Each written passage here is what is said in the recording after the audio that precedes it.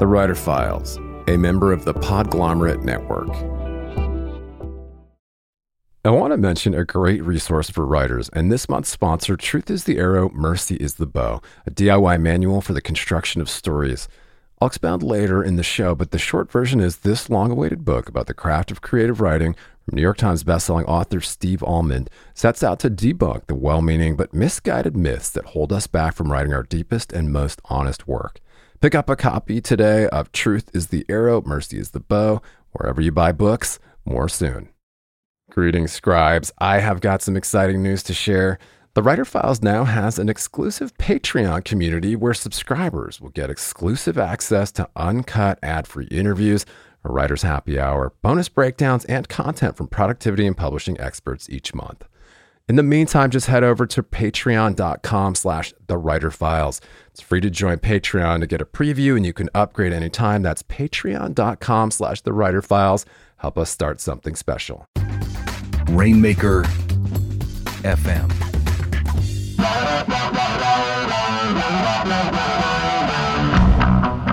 Welcome back to the Writer Files. I am still your host, Kelton Reed, here to take you on yet another tour of the habits, habitats, and brains of renowned writers.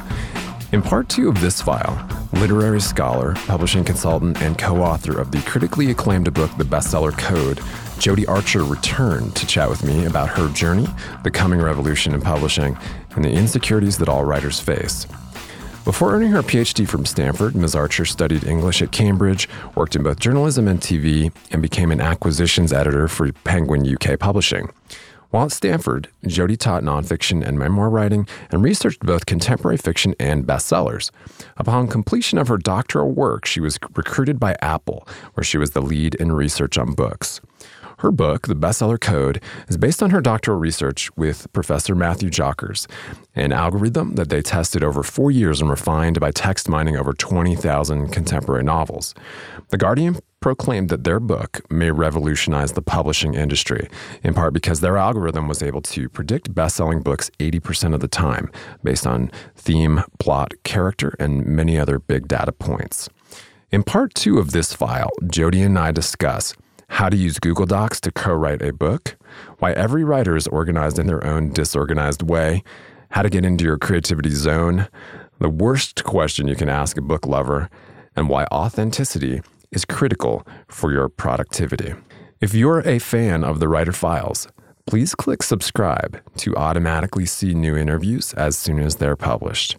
And if you missed the first half of this show, you can find it in the archives, on iTunes, on writerfiles.fm, and in the show notes. This episode of The Writer Files is brought to you by Audible. I'll have more on their special offer later in the show, but if you love audiobooks or you've always wanted to give them a try, you can check out over 180,000 titles right now at audibletrial.com/rainmaker. Well, let's chat a little bit about your workflow. Are you a Mac or a PC user? I'm a Mac user. Before, I did work at Apple for 15 months, so I now have many Apple products. But even way before then, I've used a Mac for a long time, and I have a little one of those very, very thin new MacBooks that fits in all my purses that goes everywhere with me, and then a big iMac on my desk in my study. Very nice, very nice. So, do you find that the iMac is a better kind of format for you for like when you're doing a longer piece? Yes, I like the bigger screen, or to have two screens in front of me actually, and I might have my notes on one and then a clean document. I like a clean screen, not lots of things open. Yeah.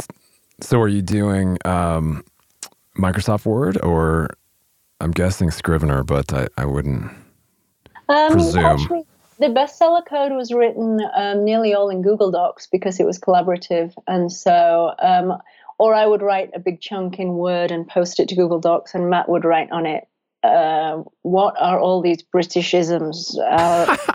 You live in America now and you've got a green card. You have to, put a line through them with lots of exclamation points. So, which we say in the book you shouldn't do. So we would have fun with Google Docs, and that made co-writing much easier. But if I'm writing alone, I do have Scrivener, and I use it for longer projects, but I tend to, with Scrivener, get so involved with, a character page, a settings page, and a notes page. And, I get so excited about the software that I don't actually write anything. So Word still works for me, actually. That's cool. That's cool. Well, given your propensity for kind of, just working in all these different capacities with writing, publishing, journalism, television, I think you've even worked in. Do you have some organizational hacks just for writers that you could share? Maybe a couple tricks that you have just fallen in love with? This is the one question that it would be like if I could invite all your listeners to tell me. I still haven't mastered the organizational hacks. I have a big glass whiteboard in my office that I try and, so I can see visually the different projects I'm working on. And I have, lots of files on my computer, different notes on different projects. I tend to be a writer that unless I've committed to one project and I'm really into it, I'm always kind of researching, thinking about forming 4 or 5, and then I'll pick something. And I would say I'm not organized. There's notes on them all in notebooks, there's on different computers. So I'm not the best writer to help people with that. I would like help. Well, that's. I'm sure that's a relief to hear for some writers who don't have your credentials, and I think there's no right way. Obviously, I think every writer's different, and every writer is organized in their own disorganized. Yeah, colored note cards, whiteboard, and I do all this pretense at organization, and then in the end, when I'm writing, and I just write into Word and kind of submit. So I need to go on some kind of workshop about just that issue. Well, this may dovetail back into your deadlines, love of deadlines, but do you have any other procrastination beaters?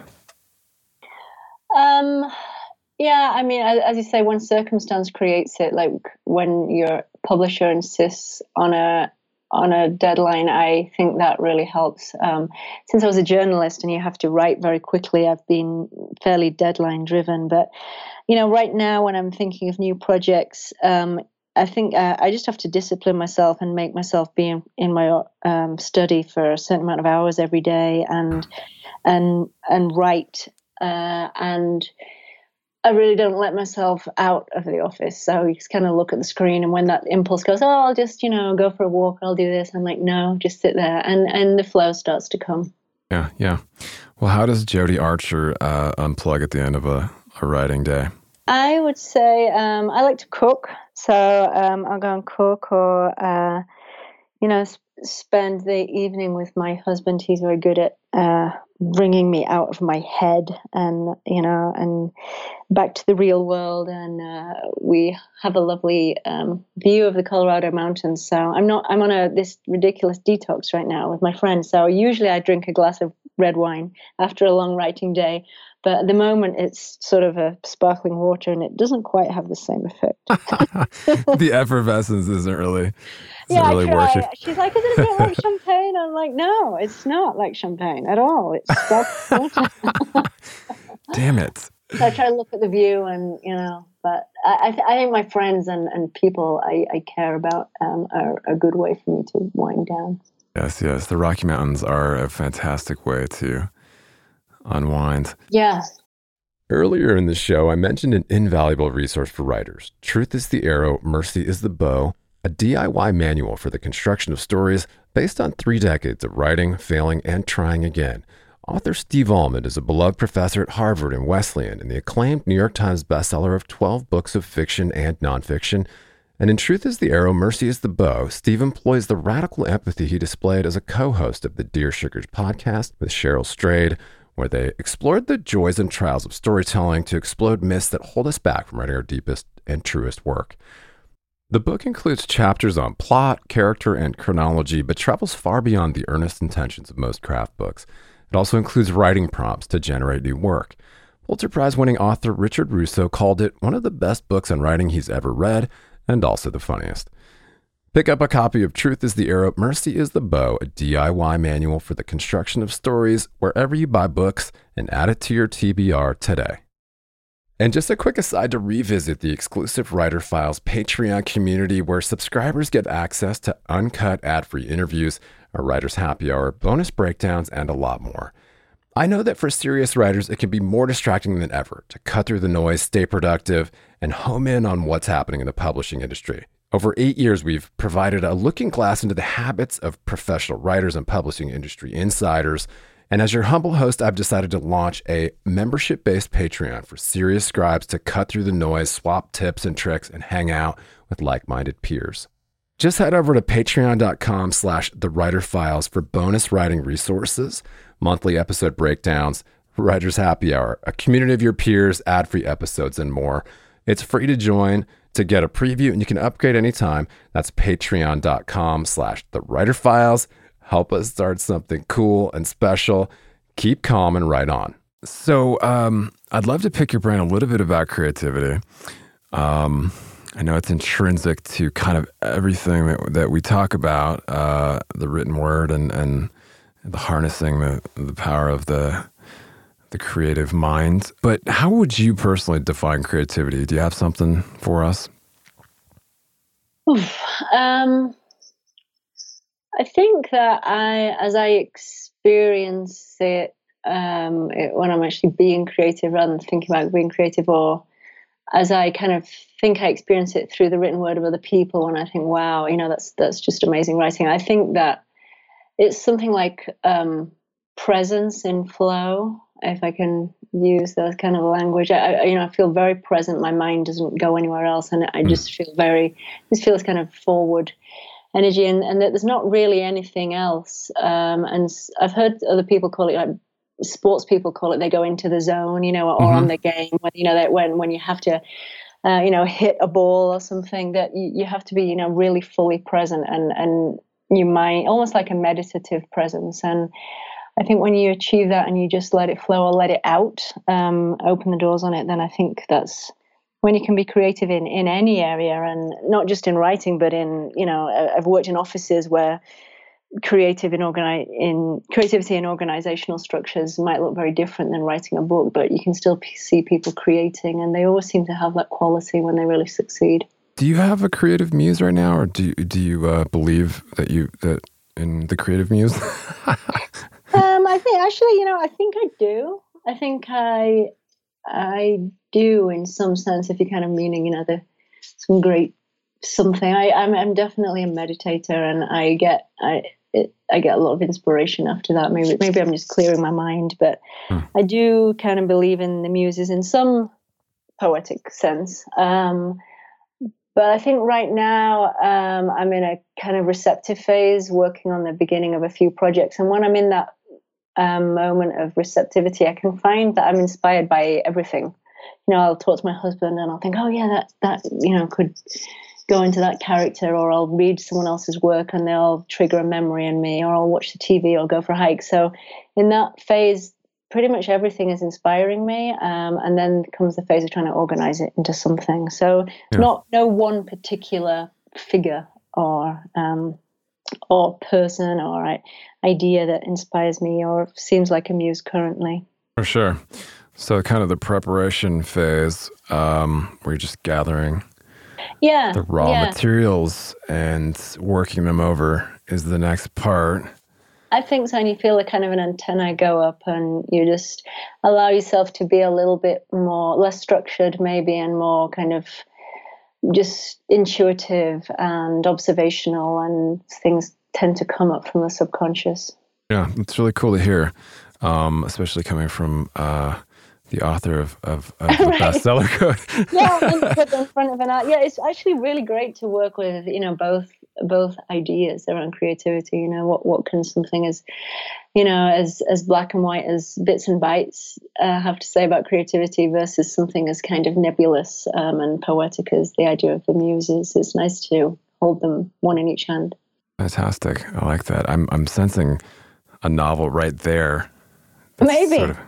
I don't know if I'll write that one, but I'd love to read it if someone listening does. Listeners, yeah, it's all yours. We will be right back after a very short break. Thanks so much for listening to The Writer Files. This episode of The Writer Files is brought to you by Audible.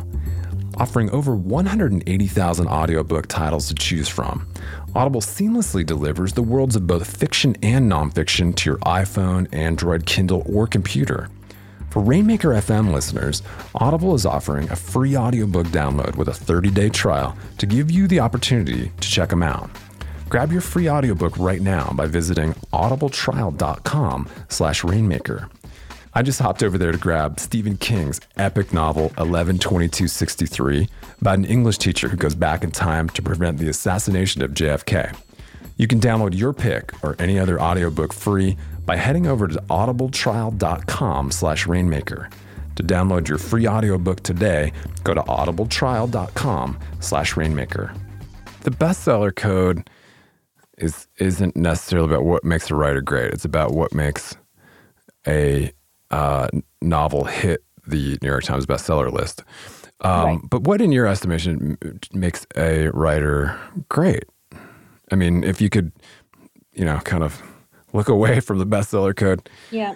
I think, that's such a subjective question. Yeah, and for me, the answer, it really depends on what I'm looking for. And I mean, I think with any book, you see some reviews of some books and I might find it great and someone gives it a nasty review and you think, you know what, that person just wasn't in the right place for that book. It wasn't a good alignment, at that time. And I've read some books that 2 or 3 times over the course of my life. Sometimes I've loved them and other times I thought, oh, what did I see in that book? So I think it's partly situational, like you have a kind of a hit. But beyond that, I've always thought that in fiction, at least, a good writer is someone who can touch my heart and also touch my mind, but doesn't have a kind of soapbox that they're standing on, or I don't feel like they're kind of trying to defend something and use a fictional setting for it. And I think a great writer probably does all of that, but achieves the ability to show me their love of language or their way of creating a style, whether that's very colloquial and chatty or very kind of erudite and poetic, but just has a relationship with language that I can enjoy as well. Very well put. And maybe I shouldn't ask you this, but do you have a couple faves on your nightstand right now? A couple favorite authors? Oh, I hate this question. You don't have to answer it.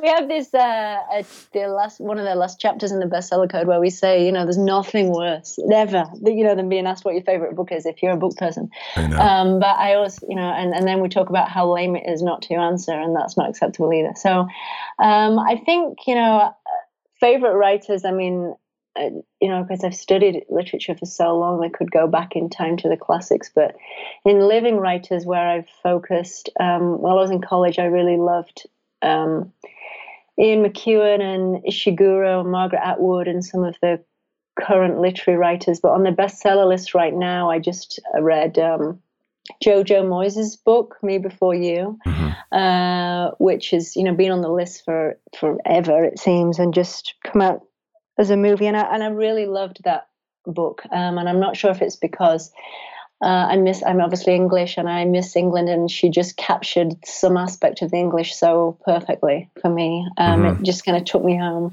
But I'm enjoying her in terms of writers that are currently on the list. I've just started her sequel. And what else is on my nightstand right now? I actually just visited Glastonbury for the first time when I was on a book tour in England, and I picked up The Mists of Avalon, which is this 1,000-page tome classic. And I'm sitting reading that about the knights of the Round Table. That's another kind of, I love those myths. So that's what I'm reading right now. Enjoying them both. That's cool. Mists of Avalon was one of my dad's favorites. So, really? So I was kind of floating around our house. I would dovetail into paper ebook because Mists of Avalon is gigantic. Oh, it's huge, yeah. But you had a paper copy, right? Yes, well, I bought it in Glastonbury because that's where it's all set, old Avalon, and of course, I am this compulsive book buyer. I own thousands of books. And so we're in Glastonbury and people are talking to me about Avalon. And so I went into the bookshop and I said, I finally have to read The Mists of Avalon. So he brought out, I just thought I'll just carry it around England while I'm talking about my book. And it's like 1,000 pages. Yeah. So it's a heavy thing for your purse, that's for sure. But I do still tend to prefer to read in paper. I think I own 4 Kindles that I've kind of been given or bought, and 2 iPads, and I read on all of them. But my preference is probably still, paper. That's cool. Well, I'm gonna fast forward a little bit because I know that time is precious here. But if you could choose one author from any era for an all-expense paid dinner to your favorite spots, favorite restaurant, who would you take and where would you take them? Oh, I think I would have to take Shakespeare. I was going to say Oscar Wilde, and then I was like, no, Shakespeare. And I think I would probably take him now to somewhere just near the Globe on the South Bank in London, like Oxford Tower or something, so he could, just right next door to the Globe, so he could reflect on the change since his day. But I think I would love to talk to him about character and just his brilliance in all genres and his understanding of the human condition. And did Francis Bacon write any of them? All those things that Shakespeare scholars still fight about. Awesome. Another day is here, and you're ready for it. What to wear? Check. Breakfast, lunch, and dinner? Check. Planning for what's next and how to save for it? That's where Bank of America can help. For your financial to-dos, Bank of America has experts ready to help get you closer to your goals. Get started at one of our local financial centers or 24/7 in our mobile banking app. Find a location near you at bankofamerica.com/talktous. What would you like the power to do? Mobile banking requires downloading the app and is only available for select devices. Message and data rates may apply. Bank of America N.A., member FDIC. At Evernorth Health Services, we believe costs shouldn't get in the way of life-changing care, and we're doing everything in our power to make it possible. Behavioral health solutions that also keep your projections at their best? It's possible. Pharmacy benefits that benefit your bottom line? It's possible. Complex specialty care that cares about your ROI? It's possible. Because we're already doing it. All while saving businesses billions. That's Wonder made possible.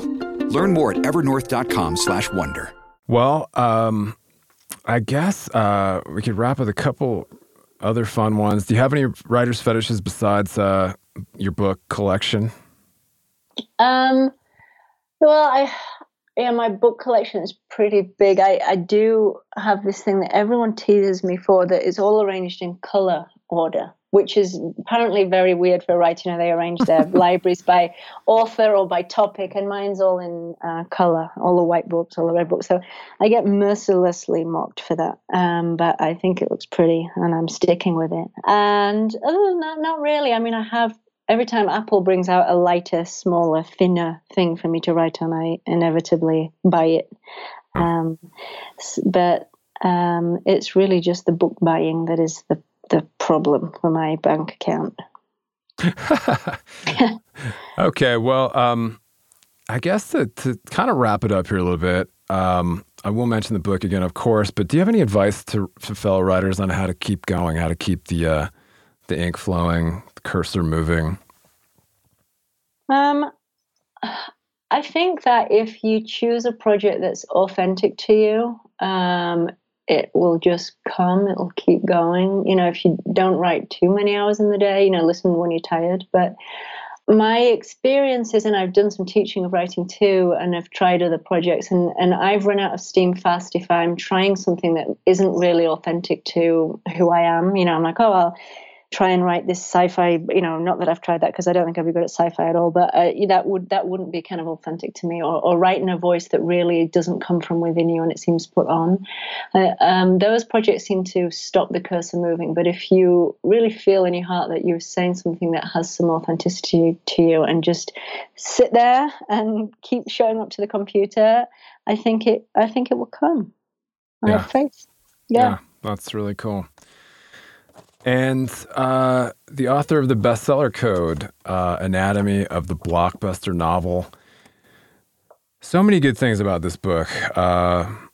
It's entertaining. It's educational. It's truly a compelling read. I'll be honest with you. I'm having a hard time not wanting to reread and reread and kind of unpack all the little pieces in there. So I'm gonna definitely recommend that listeners seek it out. It's on Kindle. It's on Amazon. It's where else can we find the Bestseller Code? It's probably everywhere. iBooks, independent bookstores, Google Books. It's all over, thankfully. Yeah, and it's really talks about what makes readers tick, what makes them keep turning the pages, and talks some about narrative addiction, which I think we could all learn something from. Fiction or nonfiction writers, I think, could learn something from this book, but also it's just a lot of fun. So thank you so much. Where else can listeners connect with you if they want to out there in the world or online? Well, I'm on Goodreads and Twitter, and Matt and I have a website, archerjockers.com, that has a sign up for our newsletter and can stay in touch with us there. Awesome. Well, I really appreciate you coming on the show. Best of luck with all of your future projects. Oh, I guess my final question to you is, sure. I read something that you had posted on your site that said that writers were coming to you in droves, asking you if you could analyze their book to see if it would be a bestseller. How is that going? Are you developing an app, or what? How could you possibly keep up with all of those queries? Well, we can't at the moment, is the honest and unfortunate answer. It was really, really nice for us to see that early. Released copies of the book for review, and then when it was published in England a week before here, by the time it was published here, we'd had loads and loads of English writers wanting to have access to their data, and they were telling us, that they really felt, even though they already had drafts, they'd like to check it out against, the graphs that the computer can show, which are very useful, and we are being pushed to develop something by readers and writers. As of yet, we are still in discussion about what will be the fate of the bestsellerometer. It's not concrete yet. Jodie Archer, you're kind of living in your own interesting novel, aren't you? Maybe.